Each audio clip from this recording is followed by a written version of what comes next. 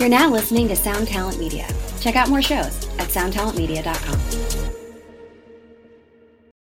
When you need mealtime inspiration, it's worth shopping Kroger, where you'll find over 30,000 mouth-watering choices that excite your inner foodie. And no matter what tasty choice you make, you'll enjoy our everyday low prices, plus extra ways to save, like digital coupons worth over $600 each week. You can also save up to $1 off per gallon at the pump with fuel points. More savings and more inspiring flavors make shopping Kroger worth it every time. Kroger, fresh for everyone. Fuel restrictions apply.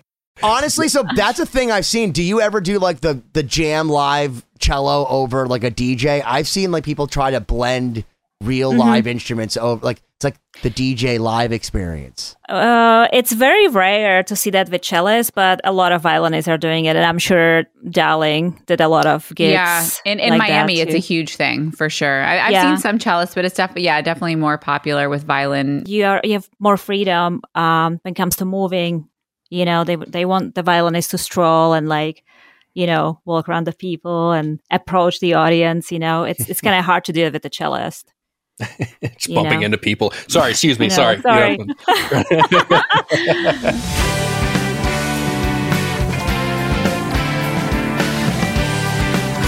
Ladies and gentlemen, boys and girls, I'm so excited to tell you from the hills of Slovakia all the way here. We've imported her. She's in fact one of the most talented string players on the 4-string cello, not to be confused with the viola or the violin.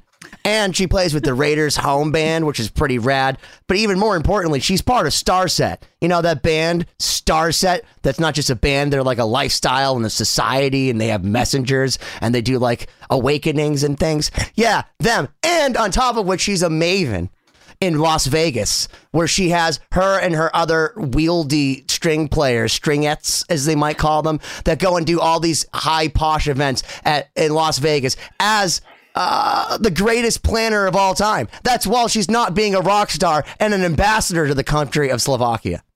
And what is her name? Might we share? It's not a name. It's just a letter. Z. Perfect. Just Z. It's like Cher. You just have to be Z. That's it. Not Zorro, but Zuzana. There's not many people that can get away with a letter, so that's impressive in my book. I think it's great. That is impressive. What number do you use to dial Z? Like if you call 1-800-Z, do you use like the 0 for that? What? Is there a Z?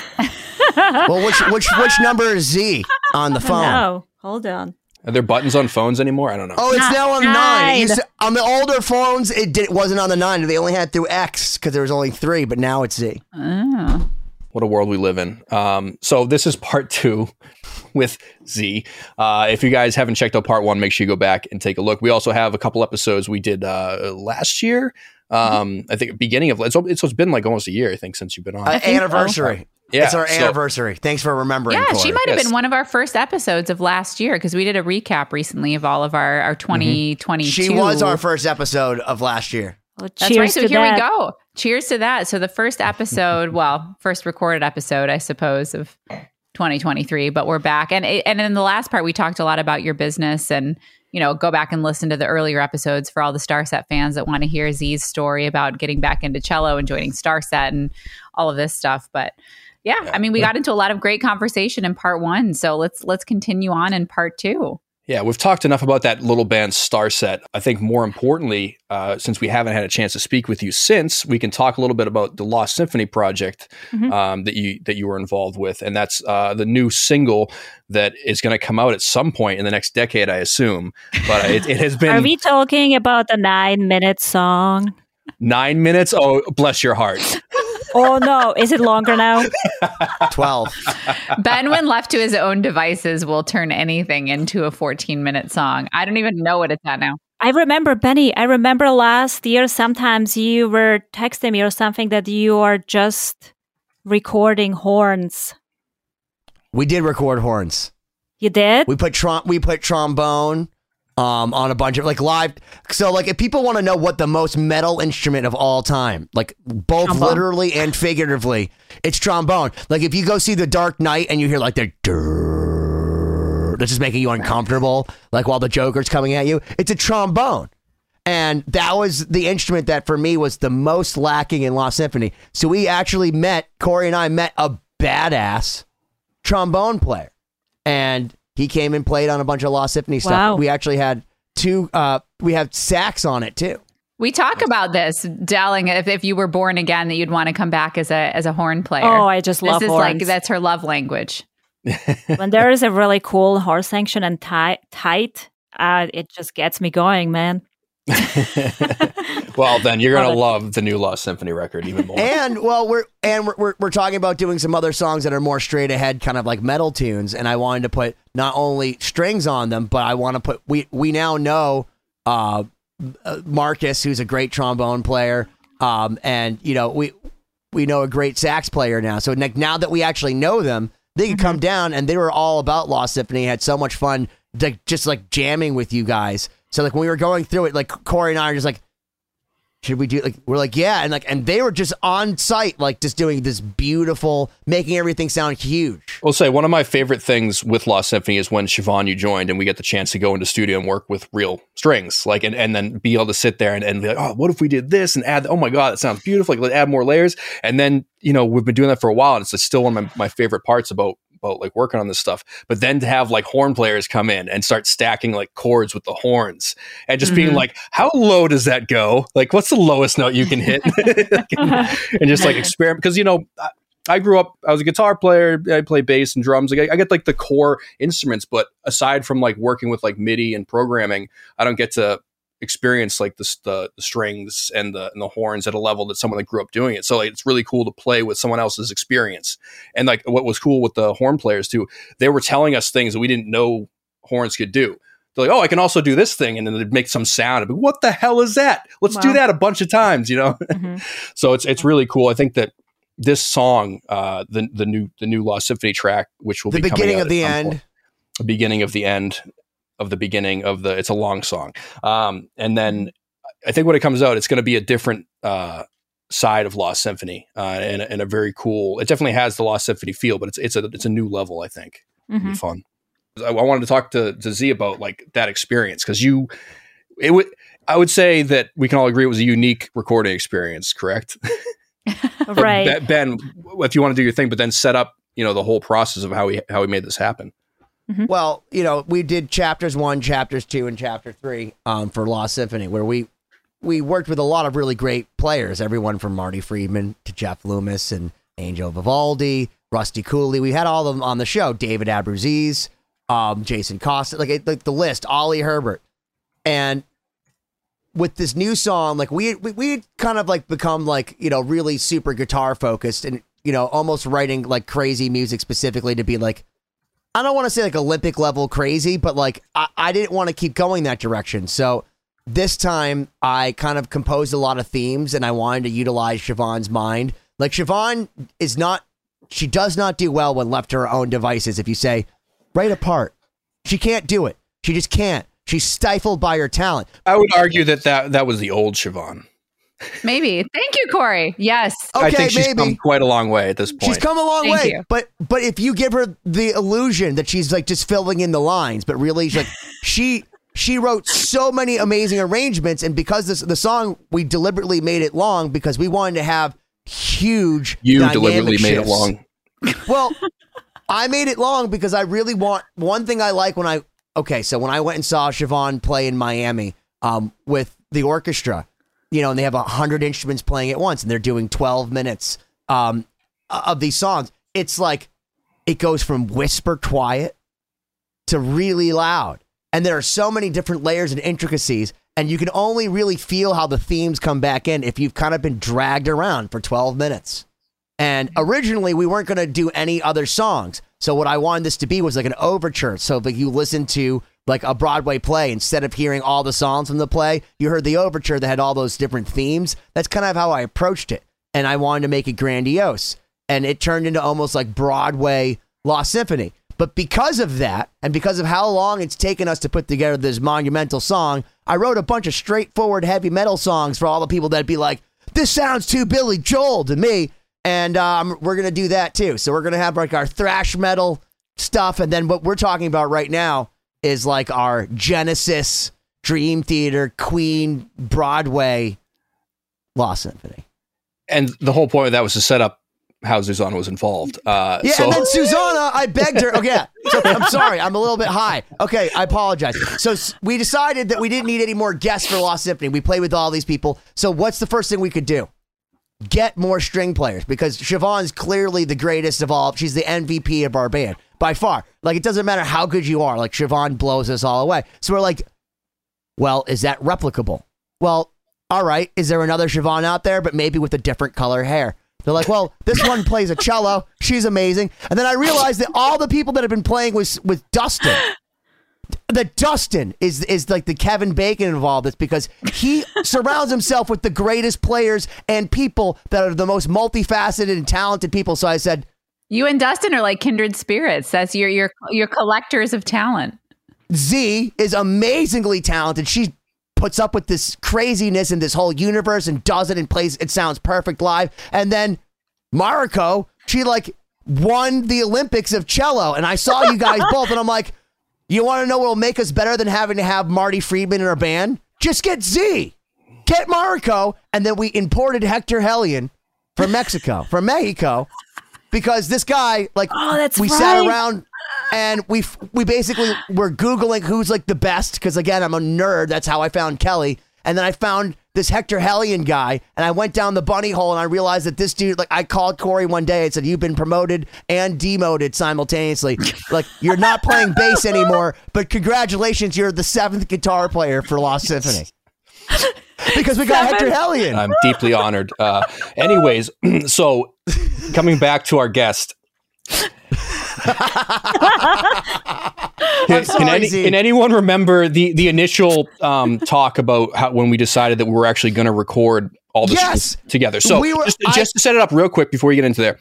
Previously, on most Lost Symphony recordings, if Siobhan came into town, we would work together and get the layers done. But often she would still be sending stuff from her home studio. When we got cello tracks that were sent in from everyone's like own area and studio, and then compiled into the session together. But we really wanted to get like more of a feeling of a string section on this.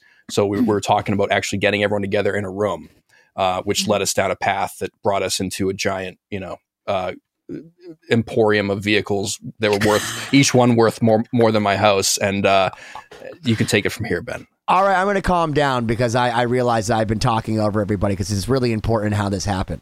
So I remember coming from a wedding gig, DJing in Boston, and you guys were playing the Paradise Theater, and Siobhan and Brock had just got engaged. To make a long story wicked fucking long. And I remember going backstage and telling Zuzana, hey, what do you think about the idea after seeing her murder it playing live? I said, what do you think about the idea of being in Lost Symphony? She's like, sure. And then I held her to it. And then we convinced Ernie Bach, one of the greatest guys on the planet who's been on the show. He's a billionaire. He's a car mogul. Hey, man, because he loves hosting talented people. He loves hosting musicians and comedians and dignitaries. He's been on the podcast, so go check out his episode. Yeah, like he has Fergie, like, not the one from the Black Eyed Peas, but the one that's like, related to like the princess or whatever. He's like, he just has people at his house. So I'm like, you know what? I guarantee you Ernie would want to meet Zuzana. He'll want to meet Hector. He'll want to meet Siobhan. Like, he loves Siobhan. He's met Siobhan. So I called him and said, hey, listen, can we do a recording at your house? Like, and can I have Siobhan and her friends, Zuzana and Hector and Mariko, come stay at your house? He's like, sure, yeah, I'll put them up. That's fine. We come on down, and we're about to record in my studio, and then Corey came up with the great idea of like, why would we record in the studio when Ernie has this huge, giant, ultra mega pad? Maybe we should walk around and try to find the greatest acoustic area. And when we went into this giant car emporium filled with like maybe 100 Ferraris and Lamborghinis and Bentleys and cars you can't pronounce, we realized that the best acoustics were under this vaulted ceiling made of fucking stone in the middle of this giant tiled room with 40 feet above us and nothing but cars way the fuck spread apart. And we convinced Siobhan to convince Ernie to let us record in there. Enter Z. That was so kind and sweet of him to let us do that. And that was, I think, okay, let me just start from the beginning. When I got this track, the very first track, what is it now? It's completely something different. Okay, so the very first track, I tried to record something to it, and then Darling, I think it was like a week later, she was like, "Oh, I'm almost finished with my stuff. I'm gonna send it to you." And then she sent it to me, and I was blown away. I was like, "Holy shit! You can write all this?" It was like a movie soundtrack. Like it was just, I was blown away. I was like, "Well, I'm definitely hiring this girl in future for my company." Darling. Yeah, it was amazing. And Aw, so yeah, I think like a week later we went to Boston, and I know that we went to your studio the first day, and I think you were trying to like fit it all the charts and print them out because there's so many parts, so many different layers that we wanted to record, and were we doubling, tripling the stuff? I can't remember. Yeah, I mean, multiple. It was really trial by fire because this was like a new way of doing this because it was always just me, just kind of like, all right, let's go, you know. Right. So this was figuring out how to do it with like three, but to somehow emulate an orchestra. Yeah, you and I, Siobhan, had to go through and like break down each section. I had my own like notes going up because I had to figure out how to track it, actually record it, and in somewhat organized way because we've got a long ass song in all these different sections. And like, so how do we make sure we don't forget anything? How do we make sure we have all like the every take captured? So it, not only musically is it a challenge, but also from like an engineering side, we had to deal with all that. Well, let's give credit where credit's due. So I basically love to write songs to fuck with people. Like, hey, how long can I make it? How complicated can I make it? How many parts? And then I send it to Siobhan, and Siobhan sends me back, in the words of Z over here, a movie soundtrack that I'm like, this is unrecognizable as me, but I'll totally take writing credit for it. And we basically, like, just so you understand, like, so anyone listening and watching understands, Ernie has the coolest car salon that if you go in, it's literally just rows and rows of $100,000 to $1 million cars. And if you're like me and you don't know what car salon means, it's a giant garage that's fancier than any building you've ever been in that has lots of cars. We need to get some footage, like video or but we have footage. Corey can pull some footage. We'll drop some footage in right now.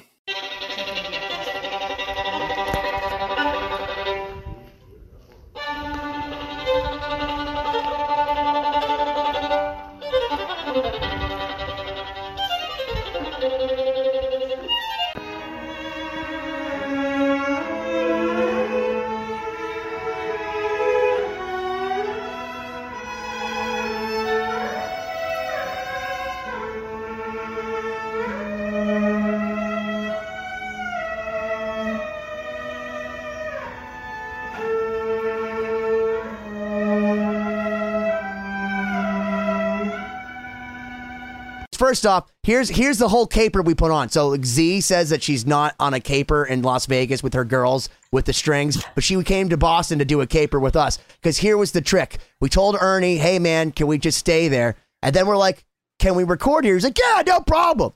But the thing is Ernie has people working on his house at all times because he's constantly just building and expanding and making, like every time I go there's a new house or dwelling or garage. Like Siobhan literally stayed in a mini house that he just built, like a mini house.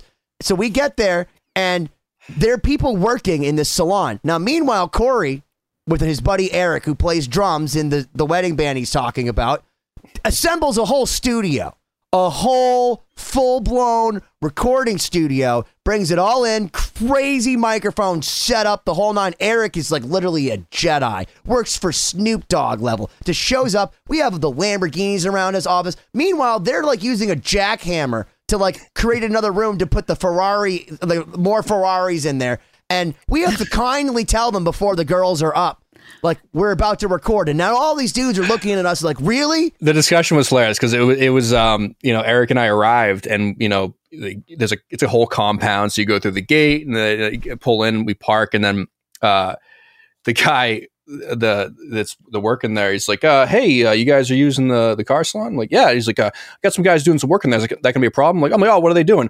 They're jackhammering, putting it. I'm like, we're recording like strings, like soft, I'm like with super sensitive microphones. I'm like, yeah, that's gonna be a problem. He's like, oh, well, you guys should talk to Ernie. And then he just walked away. And like, I'm like, what the hell am I gonna do? See, I didn't even know this was happening. Well, you don't know because here's what happens. So Ernie comes in and he's like, really, guys? Kind of like, and then Siobhan, Z, and Mariko come in looking radiant with their cases, just like waltzing in, smelling of beautiful potpourri and of like France, and just like wonderful, like they're just great. And then like Mariko has so much confidence. She's like opening her cello case, and then you haven't had your coffee yet. You have your coffee in your hand. You got your violin, but you look like you're down to business. You got your glasses on, your notes ready. And Ernie's like, "Oh, can I take some pictures with you? Holy, this is wow." And then you guys like literally just started tuning. He's like, "Oh no, stop everything, guys. Let them do whatever they want. They can do anything they want." Because he saw us setting up a whole studio. He knows. Ernie understands. He knew exactly what we're doing. He's like, "I don't understand why they're stopping my whole setup." But once Siobhan, Mariko, and Z walked in, he was like, "Can I take pictures?" Because you guys are amazing. He saw it. He's like, "Oh, that's why they're totally taking over everything in Law Point City." being, if it was just me and Ben recording there would have been a lot of jackhammers in the background. Ow! Ow! He's like, "You guys can record in the bathroom. You'll be fine." Yeah. Oh no. Oh. Technically, we could have gone to the mausoleum and had a lot of natural reverb. That's the irony. Is the plan B was to go to the mausoleum with the 25-foot dome of the rock. Well, that ceiling. was plan A. That was the original idea. And then when we were sitting there and Siobhan was getting settled in, we just kind of, "Hey, grab your violin." And we just kind of walked around and tested out a few places. And we were like, we could tell as soon as you started playing there, the acoustics of that room, like, we have to do it here. This is perfect. The acoustic was amazing in that room, like the natural reverb. I mean, I don't know how the post, production and all that went, but I deleted it and put MIDI in everywhere. That's what No, it sounded incredible. No, like the reverb and all the like the EQ and effects. Like, did you have to like add a lot, or did you get most of it like naturally? I used a lot of the natural in there.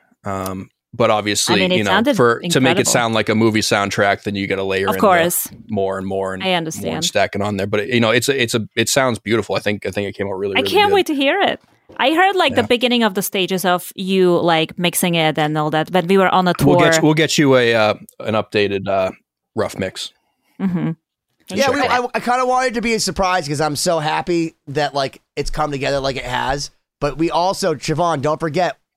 So this is what I want to do for the ending, because I don't think anyone's ever done this. So again, this is why I'm also writing super easy metal songs, because I realize that what I put my bandmates through with this song is enough for them to quit me. But this is what I want to do at the end, Z. So we decided... Just now it's been enough for them to quit. We decided to put 30 layers of acoustic guitar. It's me and Corey just playing the same thing over, and we come in with all these counterparts, and it's really pretty. And what I want it to do is I want the strings to play the identical parts as the acoustic guitars and slowly fade into each other. So each acoustic guitar fades into a cello or into a violin, but at different times. So what we're playing over for 3 minutes straight, these repetitious parts slowly fade into an orchestra. So instead of a long fade of acoustic guitars, it fades from acoustics into a full orchestra playing the same thing. It's now a 17-minute long song. Yeah. No one's done it. But when you guys were there, I mean, it was incredible to see, and it was incredible to hear, because we don't often get the vibe of three string players together. It's all, when you're layering in people if everyone's doing their stuff on their own, it's never quite the same in terms of like that sonic, like the richness that you get from having you guys do that. And then of course we had you layer it, 3 or 4 takes per part. So then you stack those, and then hopefully it comes across as this big, full orchestra, in the final recording. And I just think it was a really unique way of approaching the song. And obviously we were very fortunate to have access to, a beautiful venue and then having the resources to bring you guys in to do it. And I think that people are going to like really enjoy the song when they listen to it once, and then they're going to have to take a break and recover. And then hopefully they listen to it again, but they might need a nap in between. So it's going to be an experience. Yeah, it's definitely a long song, but I think it's worth it. It's not any longer than the 1812 overture. Like, what the fuck, guys? You guys are classical. I listen to that every day, so that makes sense. No, but listen, I mean, I think it's like a lot of people don't understand how difficult it is to get that orchestral aesthetic with limited players, right? There's a lot of ease when you're able to get 60 players in a room, put up a few room mics, mic some sections, and then you just do a straight through take, you know? And there's so much more that you have to do to sort of emulate that sound when you're dealing with just a couple of people. And I think that's one of the challenges that we faced, even for me and on the arranging side, is like, how do we divide this up in a way that we're not, you know, doubling parts too much or covering things too much, or covering like the upright bass parts. How do we make that feel, or the flute parts, or like really. Oh, we added flute too. We have live flute. Craig played flute on this. Yeah, we have. And I think it was a really, really smart idea and good call to record the strings live, meaning like all of us together at the same time, because there's something magical about recording it that way. It sounds more natural and like more organic. Although, when you record stuff on your own, just like, let's say I will record my parts at home and then send it to you. It's like, it's not as organic when you put, you know what I mean? When you try to like mix everything together. We've really been very fortunate in that Corey and I have had multiple projects lately where we've been able to do like sound demo level recordings. So first off, setting up at Ernie's place, like if you go into his place, it's built like a church. It's like insane, like all, again, vaulted ceilings with real stone, like real masonry, like all beautiful tile. And again, like very, very open. So acoustically, it's wild. And then Eric really is one of the best recording engineers on the planet. He really is. So having the natural reverb of the room, being able to have match pair of microphones, a crazy person like Eric running around with Corey, like with their protractors, figuring out if like everything's like equidistant. And, you know, also having you and Mariko and Siobhan, who all have your own distinct sounds. Like you can hear which one of you was playing what part, and it's phenomenal. And like it sounded so good that it was one of those things where I'm just sitting there with my arms crossed, like, how does this not sound good? We had microphones in front of each one of you, in front of the room. Like it sounded like a sound demo. So it was one of the most rewarding recordings of my life, because to think that some of these lines came from my mind, and then I'm seeing three virtuosos playing in front of Ferraris, and then we had a whole camera crew with like the jibs and the whole, not like, I felt like I was P. Diddy in the 90s. It was definitely a great experience for me, and playing with friends, that definitely helps. And I was gonna say something and now I forget. Yeah, that's what happens when Ben talks for a while. Yeah, everything just gone. And I'm getting old. I forget things. We all are. I should start writing it down while Ben is talking. Just writing down, keeping notes. That's very helpful. But anyways, we can obviously, if you have anything else that if they remember from the session, that's great. But we've talked about Lost Symphony now for a half hour, which. Anyone listening, go to lostsymphony.com. This episode brought to you by Lost Symphony, and buy our old records and wait for our new one too. Hopefully you enjoy it. But what else is going on with you, Hazi? So we are going for this tour in February. It's a short one. Usually the tour is 2 months. The first month we stay in Europe, and then the second month we go to Russia. Obviously, that's not happening now anytime soon. So it's a short one, and when we get back, I'm definitely going to focus even more on my business, do a little bit more marketing, do a little marketing videos and lots of advertising, and just get this thing going even more. You're going to build an empire? Is that your goal? I would love that. I'll take the advantage of the opportunity being home for a while. What you need to do is you need to find a client that's willing to fly my band from Boston there. Tell them that we're exceptional. Like, this band comes from out of state. Don't tell them who we actually are. And then put us up in a nice hotel. Tell them it's like really like very rare to get a band to actually to travel there and everything. And just hook us up. Okay. Okay. Tell them for $100 less that you can hire a DJ. Just one person. Fly me out to Vegas. I'll play every single song. I don't even have to listen to them. I could just download it on the way on the airplane. And if you put me on JetBlue at least. And I'll add an exceptional violinist as well. My darling.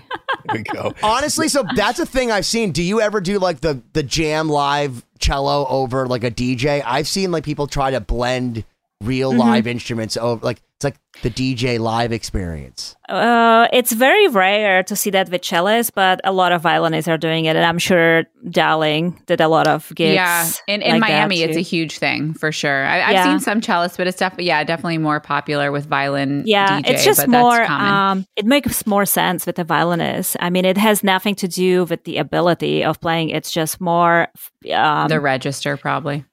the register, and also like you have more freedom when it comes to moving, on the stage. And a lot of people require strolling. They want the violinist to stroll and like, walk around the people and approach the audience. It's kind of hard to do it with the cellist. It's bumping into people. Sorry, excuse me. Sorry. Sorry. Can you just put like one roller skate on it? Just like move around. Like There is I'm a always cello, looking though. for solutions how to be even more mobile. There is a cello strap, right? So there's this cello strap. I tried this years ago with like a guitar strap on my electric cello, and it was a disaster. It did not work because I don't know if you guys ever saw how on electric cello you have like this little, how do I explain this? It doesn't have a full body, right? Like a regular, like an acoustic cello. And so it's very thin, and there's this piece that you put on the back of the cello to kind of mimic that body distance, right? So when I used the guitar strap, I couldn't really play with that because it was like up there. It was just like so awkward, and it was literally impossible to play. But there is this other strap that my friend is using on the acoustic cello. I forgot the name of it. It looks ridiculous on the acoustic cello. Like Is it the block strap? Yes. But she started to using it on electric cello, and she like showed me how to do it. And I'm gonna try to do that, especially for like the FEMS shows that we have, because you want to like rock around the stage a little bit more, and so see how it works. It just sometimes with these straps, like it looks a little awkward the way how you move on the cello. So, can't you take off that distancing piece and just take that off and like have it closer to your body? That's what I used to do. But it's just it's your shifting it's just so wrong. The whole thing is just wrong, and you can't really it's really hard to play that way. And like, I feel like I don't sound as good as when it's like how it's supposed to be, But when do we really play how it's supposed to be these days? I mean, yeah, like just to play cello standing up, it's a skill on its own. Like I never thought that I would be able to do it. I thought it's impossible. Like I moved to Vegas, and it was kind of like a requirement on a lot of gigs, and I would be like, "You're out of your mind. That's like impossible." And so wrong. and here we are. Like with Starset, that's like a thing. Like nobody ever sits on the chair. Like no cellist sits on the chair. Yeah. I think I saw the first time I saw you guys. You had was it Jonathan? Yeah, John. I think Jonathan he was might have super sat. tall. He sat the first time I saw you guys. Yeah. Yes, he was super super tall. I think it was kind of awkward for him to stand. Like I think that was the reason, but it just looks cool, when you stand. But a lot of people don't get that to consideration that is actually the wrong way to play cello. And if you're not, do you think anyone even knows how people even play cello? I've met people who are like, "Oh, I thought that this is how you play cello."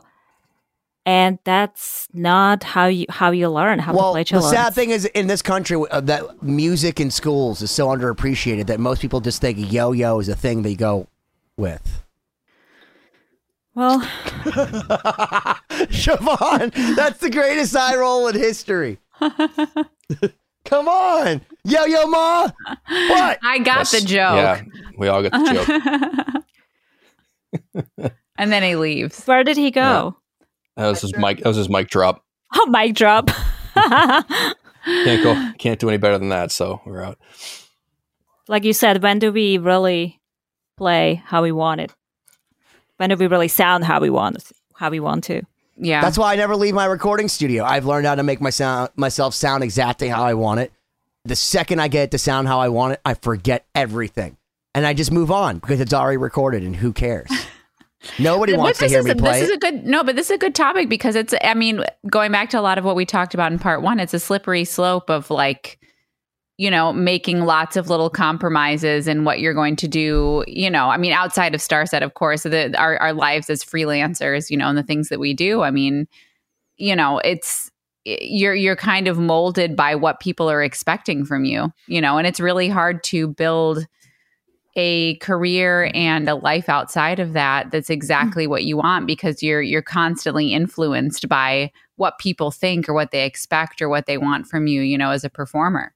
Right. Yeah, you kind of have to be adaptable. You know, it's funny. Probably the longer you do it, the more obvious it gets. But you know, kind of everyone has an idea of what they want to do, and especially when they start out in a creative industry, like being a musician or something like that. Sure, when we all like first like got paid to do what we were doing, we had an idea of where that trajectory was going. And I'm guessing at this point, none of us are doing exactly what that thought was. But you kind of learn, like you never thought you would stand up to play cello, and like now that's like 90% of what you do. You're not thinking like a complete classical player anymore. You have to shake that off and be like, oh, this is the direction I want to go. And I think finding the line of how far you're willing to push it, whether it's the way you play or all the extracurricular things you have to do to continue doing what you do. Like, you know, we talked about in the first episode, you know, you got to be a content creator to be a musician. Mm-hmm. Well, for me, I hate that shit. So like I want to be a musician. So like, you know, it's like taking your medicine. Like I got to like, you know, do that if I want to like do stuff to promote myself in that direction. But it's a necessary evil, you know, for the stuff that I'm trying to do. I think we all have to find that line of like, at which point do you say, all right, well, now I got to bounce back in another direction to continue doing what I want to do. In your professional career, have either of you hit like a limit of like, this isn't the kind of gig I want to take anymore? That just brings me back to why I wanted to start my own wedding business, you know, to do things my way, how I believe that they should be done. There was a box of a way things were being done in certain places that you saw a better way of doing. And it's like, you know, you could take the easy way and go, I guess I'm going to suck it up and deal with this thing. Or you can kind of make your own way back in the direction, which you did. Yeah, then yes, yeah. This is, why I started my own business. And hopefully it's going to be a big empire one day. Darling, it will. Well, first off, I full-heartedly believe that there's always going to be a market for beautiful, virtuoso women in Las Vegas doing anything, especially when you dress all in black and go together like to Caesar's Palace. Like, you're going to bamboozle them because, like, I mean, you're so talented. And I think that if you can automate that, my question becomes, so what happens when you find 10, 12 unbelievable players and that you could just sit at home and talk to people on the phone and have them going to Caesars over here and to the Wynn over here, and that you could just collect your VIG? What would you be doing? Will you be playing a cello? Well, I hope I can play cello until I die. You know, that is something that I'm never willing to give up, you know, to play cello. But the question is, like, if I'm comfortable with my lifestyle and everything, I don't have to worry about, oh, I have to take all these gigs. I have to take all the work. I can literally just do what I want. You know, I can play for my own enjoyment. I can record stuff on my own enjoyment and not for the sake of making a living. So is that the goal? That's what I'm asking. Is that the goal? Is that one day that you don't have to like change the key immediately because Dustin changes his mind, or that you have, you know, to learn Bollywood music at the last minute and just people assume that just one day you'll wake up and be like, I could run to the store, get myself a smoothie, and then I'm going to go home and play some Brahms. Yeah, I mean, basically, but, you know, in a sense of like, when it comes to playing cello, you know, I never want to, like, I want to play cello because I want to play cello, you know, not I mean, not that I don't do that now, but right now I always have to think about like surviving, so I have to, I have to keep working, and I have to do things that maybe one day I don't have to play cello. You know what I mean? One day I can focus on a project that I want to focus, and I don't have to think about like how long it's going to take me. I have a deadline, or, you know what I mean? Just enjoy. Yeah. That's the dream. Siobhan, have you enjoyed one moment of playing anything for the last 10 years of your life? I've enjoyed plenty of moments, but it's I think it's super important, no matter what you do, to be super in touch with what is making you happy, because it's very easy to be pushed in a certain direction based on, like, let's say where you live. Like, for example, Miami is a very like sort of flashy entertainment center, and Vegas is probably similar, right? So as a violinist, there's a lot of demand for, electric violinists that play with DJ, or you wear some sort of crazy costume and you're playing a bunch of pop music. And yeah, you're going to make like good money doing that. But if you're doing that all the time and that's not what you want to do, and that's not what's building your artistry, and that's not what's making you happy, I mean, that can become a really difficult lifestyle to maintain, as your freelance life, because over the course of time, you're like, okay, well, what am I doing? Right. You know what I'm saying? So there are certain things that you end up choosing to do because it seems like it's the right thing for the right pay, for the right, it's sustaining it's an existential crisis. It's like you're sitting there, you're sitting there at the Mondrian. You're like, oh man, I'm making $1,000 an hour right now. I just had a scalloped wrap and bacon, but I'm not doing what I want to do. Yeah. Right. Like for example, and I mean, it's funny because I did a Facebook rant about this the other day, but I was waiting. Oh, she finally did it. I baited you for 2 episodes. I baited you to talk about it. You should have been more direct with this. Okay. I would have totally talked about it. So, I mean, everyone knows string players. Okay. Christmas time, New Year's time is super busy, right? This is when we get all of our gigs. Like you get asked to do a million things. Like you've got to figure out how many New Year's gigs you can fit in one day. So, I mean, I ended up having to play a New Year's gig the other day. And, basically what it was, I was playing at a restaurant, and, it started as like, okay, well, can you just play along with a DJ? And then it's like, oh, well, can you throw in some sound equipment for free? Oh, can you play for an extra hour for free? And basically what I ended up doing was I was playing electric violin. I ended up having to provide my own playlist, not even playing with a DJ. And I stood in basically a corridor in some elaborate outfit where almost nobody paid attention. Right. So I am a violinist, and I love to perform, and I love to play music that I enjoy, and I want to be inspired. I want to, the point of playing is to have fun, right? To enjoy it, to be elevated by whatever you're doing. And here I am sitting on New Year's, and I'm thinking, all right, I'm playing here in like a big crazy costume for nobody, doing a gig that I didn't even sign up for here. So at the end of the night, it's like, what was the point of that? It doesn't even matter what it paid. I didn't enjoy it. I didn't enjoy any minute of it, Right. So it's like, it becomes very easy to like fall into a lot of those situations and, have that become your career unless you really, really avoid things like that. So. And that kind of harkens back to what I was trying to say a little bit earlier, but like, sometimes that, especially when you're kind of getting into a field like this, where that's not a gig on New Year's. Oh, it pays a bunch of money. Great.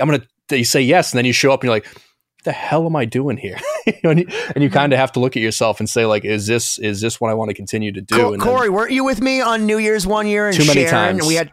Yeah, so we DJ'd some New Year's parties, and there's nothing worse than when you're going. So first off, if you get married on New Year's, it's either a good idea or super selfish. Like if you're fun and you're gonna throw a fun party that's like worth it, and like it's a good destination for anybody to go on New Year's, cool. But like we went, and it was a bunch of boring people. They're like, oh yeah, we like to dance all night, and like you put on Danza Kuduro, and everyone's sitting there like, is this in English?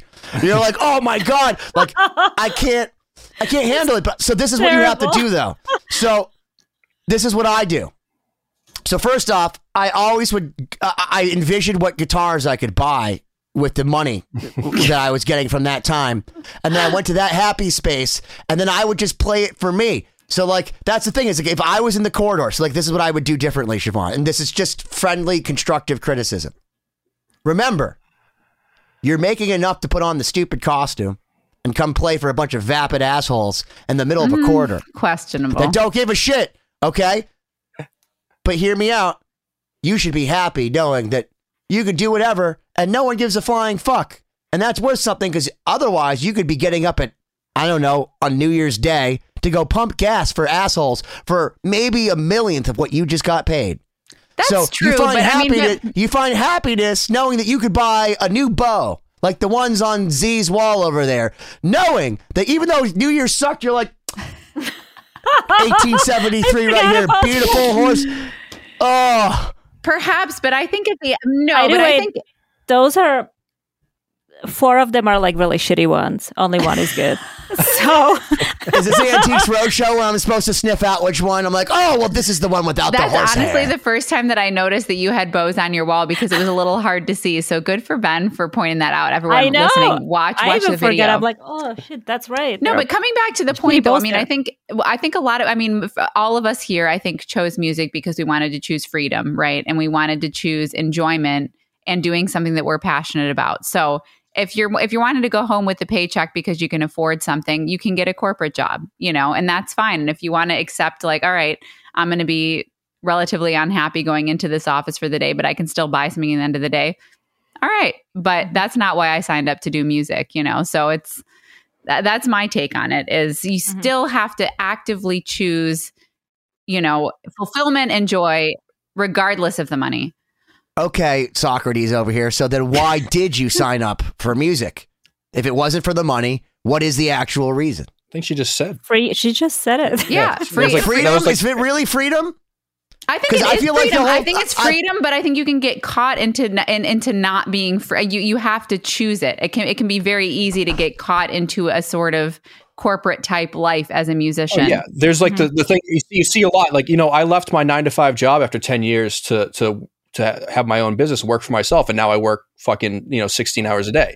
Like I would not say that like I have freedom in terms of like time, but I can work around that. I have a more, I guess, flexible and fluid type of freedom. Well, it's not freedom of schedule. It's freedom of mind. It's freedom of like, it's a different. That's what I was trying to get at in terms of like, I can say, you know what, in 3 weeks, I'm not going to book any clients and I'm going to have a week to focus on what I want to focus on.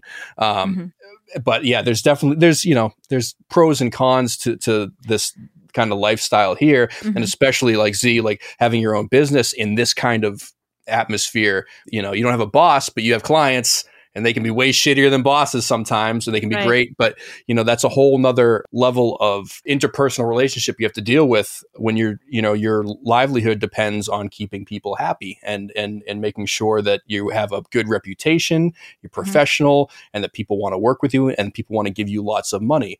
And that's a whole skill set that probably most people wouldn't think that you would need to have if you're just going to be a musician. So there's like kind of like, both ways of looking at it in terms of that way. Yeah, I agree. That's definitely a separate skill aside from being a musician, to run your business right away, And I think we have like a similar story too. Like we were in the corporate world. Like I was in the corporate world for 10 years. And a lot of skills that I use today when it comes to business is because of that 10 years in corporate world. So it didn't go all to waste. No, it never does, of course. Yeah. My question is to Siobhan, is it really freedom? Because I feel like every time I've seen you try to do with music, like because you know so much about it, that you're like, I don't know if I should do the Phrygian here, or maybe I should flat the fourth. And you could just see your cogs like working until you start seeing smoke coming out of your ears. Because like, is it really freedom, or do you feel like stifled by music theory? Well, that's you're kind of on the micro level. I was talking a little bit more macro, but I don't know. I mean, I think it's if you're being isn't creative, freedom all an illusion freedom. Anyway? Like Cartesian thought, like isn't it just an illusion of freedom and free thought? Like everything's all predetermined. Like really, it's just like Donnie Darko, where the things come out of the stomach and they just follow. Like you're just following your path, and even despite the fact that you think you can make a decision, you're not. What? Well, I mean, I guess coming back to the example of the New Year's, we're all gonna die. Oh, God. No, but I mean, if you're choosing music and you're choosing to be an artist for a living, you should be. The freedom is doing it on your own terms. Otherwise, don't take the gig and just stay home and enjoy the time with your family like everybody else that has the holiday that's off, right? So whatever you're doing, do it your way. Whether it's Z's business, whether it's Lost Symphony, whether it's Starset, whatever we're talking about. The point is, that's freedom. That's what I'm talking about. Is just doing it exactly how you want to do it.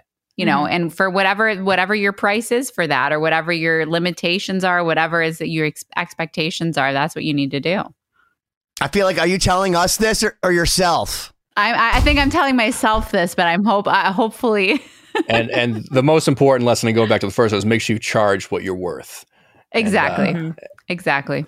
Yeah. Absolutely. When are you getting married, Benny? Oh, me? Mm-hmm. I don't think she wants to marry me anymore. Just eternally engaged. You're engaged, right? Well, she told me it took all the fun out of it. I was just looking for business. Kidding. No, here's the thing is, I love Cindy and she loves me, but we have this house and we've moved in together, and well, I'm the neurotic guitarist and I have more room for my guitars than she does for her shoes. And we live closer to Boston, so we could get a much better place if we just sell this place. So really, before we go spend a bunch of money on a wedding, which is what she deserves and what she wants and which I did professionally and know all about and hate. But we got to do that. But before that, we got to get the hell out of here and get a new house that makes her happy. So she can be happy, so she can be a happy bride. I started by getting her, I got her I got her a better ring. That was the first thing. So like, I'm systematically getting the things that I need to get her, to marry her and earn her worth. Now I need to prove to her that with all my projects that I can provide and get a much better house than we have right now and buy her out, and then she'll want to marry me. I need Cindy to give us a master class on some of her skills. Mm-hmm. All right. She makes way more money than me, so she's like basically like telling me to like step it up because she's a nurse and she's really good at it, and she works in a nonprofit and she like goes and saves lives, and she's like, I could just work as much as I want and get paid. Like, yeah, because people need you. No one needs cello. You don't need cello every day to survive. Everybody needs methadone. cello. No, you teach them that they need cello. That's the point of the episode. Yes. They can't Teach live them without that it. they need it and teach them what it costs. That's right, darling. I don't deserve Cindy. That's the thing. I'm trying to earn her. And the truth is that you have to prioritize things in life. I wish that Cindy was as easygoing as Domi, where they can just be like, let's go to a Chinese restaurant and let our friend play some acoustic guitar in the background. And it was great Chinese food. I'm like, this is the best wedding party I've ever been to in my life. I feel like I should explain that. Yeah, we had so good. We had a very small, intimate ceremony, and then we had two big parties for our friends. One of them was at rented a hall at a Chinese food restaurant with a band and stuff. So we didn't just go. We did have Chinese buffet, but no, it wasn't just like my wedding was at a Chinese restaurant. I feel the need to specify that. Even so, our reception was at a Mexican restaurant, though. I'll admit that. So. Perfect. Yeah, no, you were so classy that you didn't invite any of us to your wedding. You're just like, yeah, we'll party afterwards. Like, well, he didn't want any drama. Yeah, you know, why would he want us there? I've worked too many weddings to know what goes into them to be like. I was like, hey, let's just do this. See, okay, thank you, Corey. I've tried to explain that to Cindy, but like, you know, all of her life, her sister had this huge giant wedding, you know, big Portuguese wedding, like. And I'm like, I don't think you understand. Like, all I see to myself is like, we could have had a better backyard. We could have like provided for our dog for another 5 years without having to come out of pocket.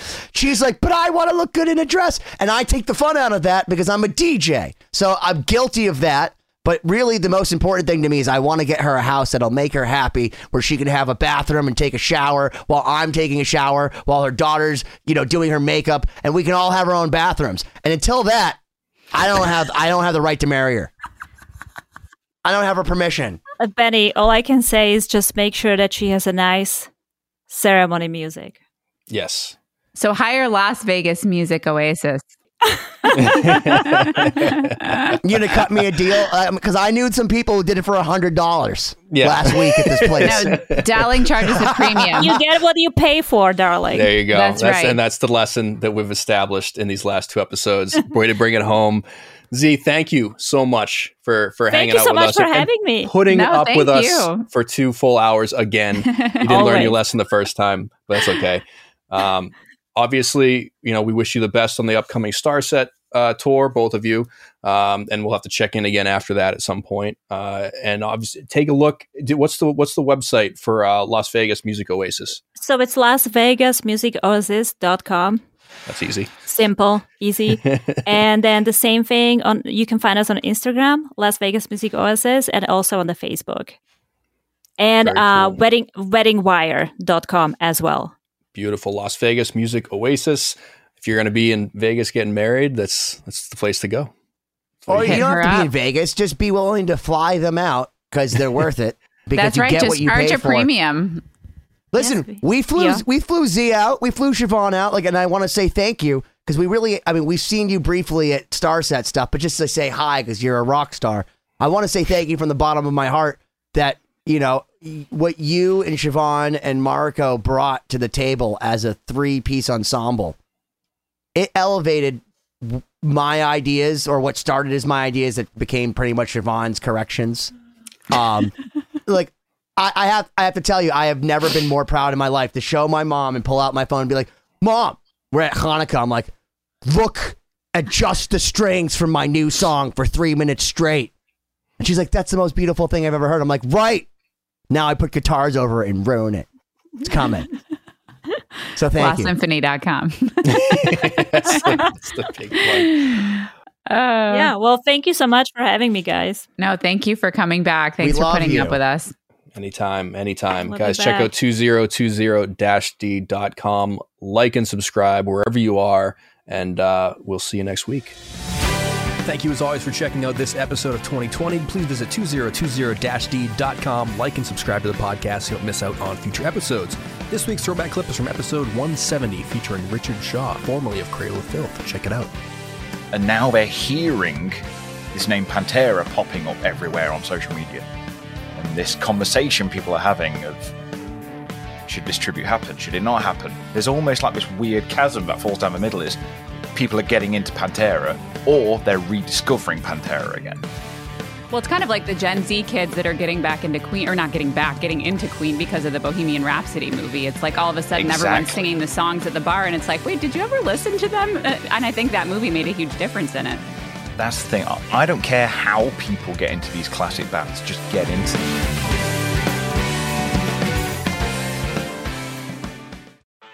Bowie, Dylan, Marley. You've heard the names and maybe you've heard their songs, but what about the stories behind the records that made titans of music like these so universally loved and important? Join me, Josh Adam Myers, host of The 500, as each week I go through a different album from Rolling Stone magazine's 500 Greatest Albums list from 2012 with an incredible lineup of comedians, actors, and musicians talking about how the music has impacted their lives.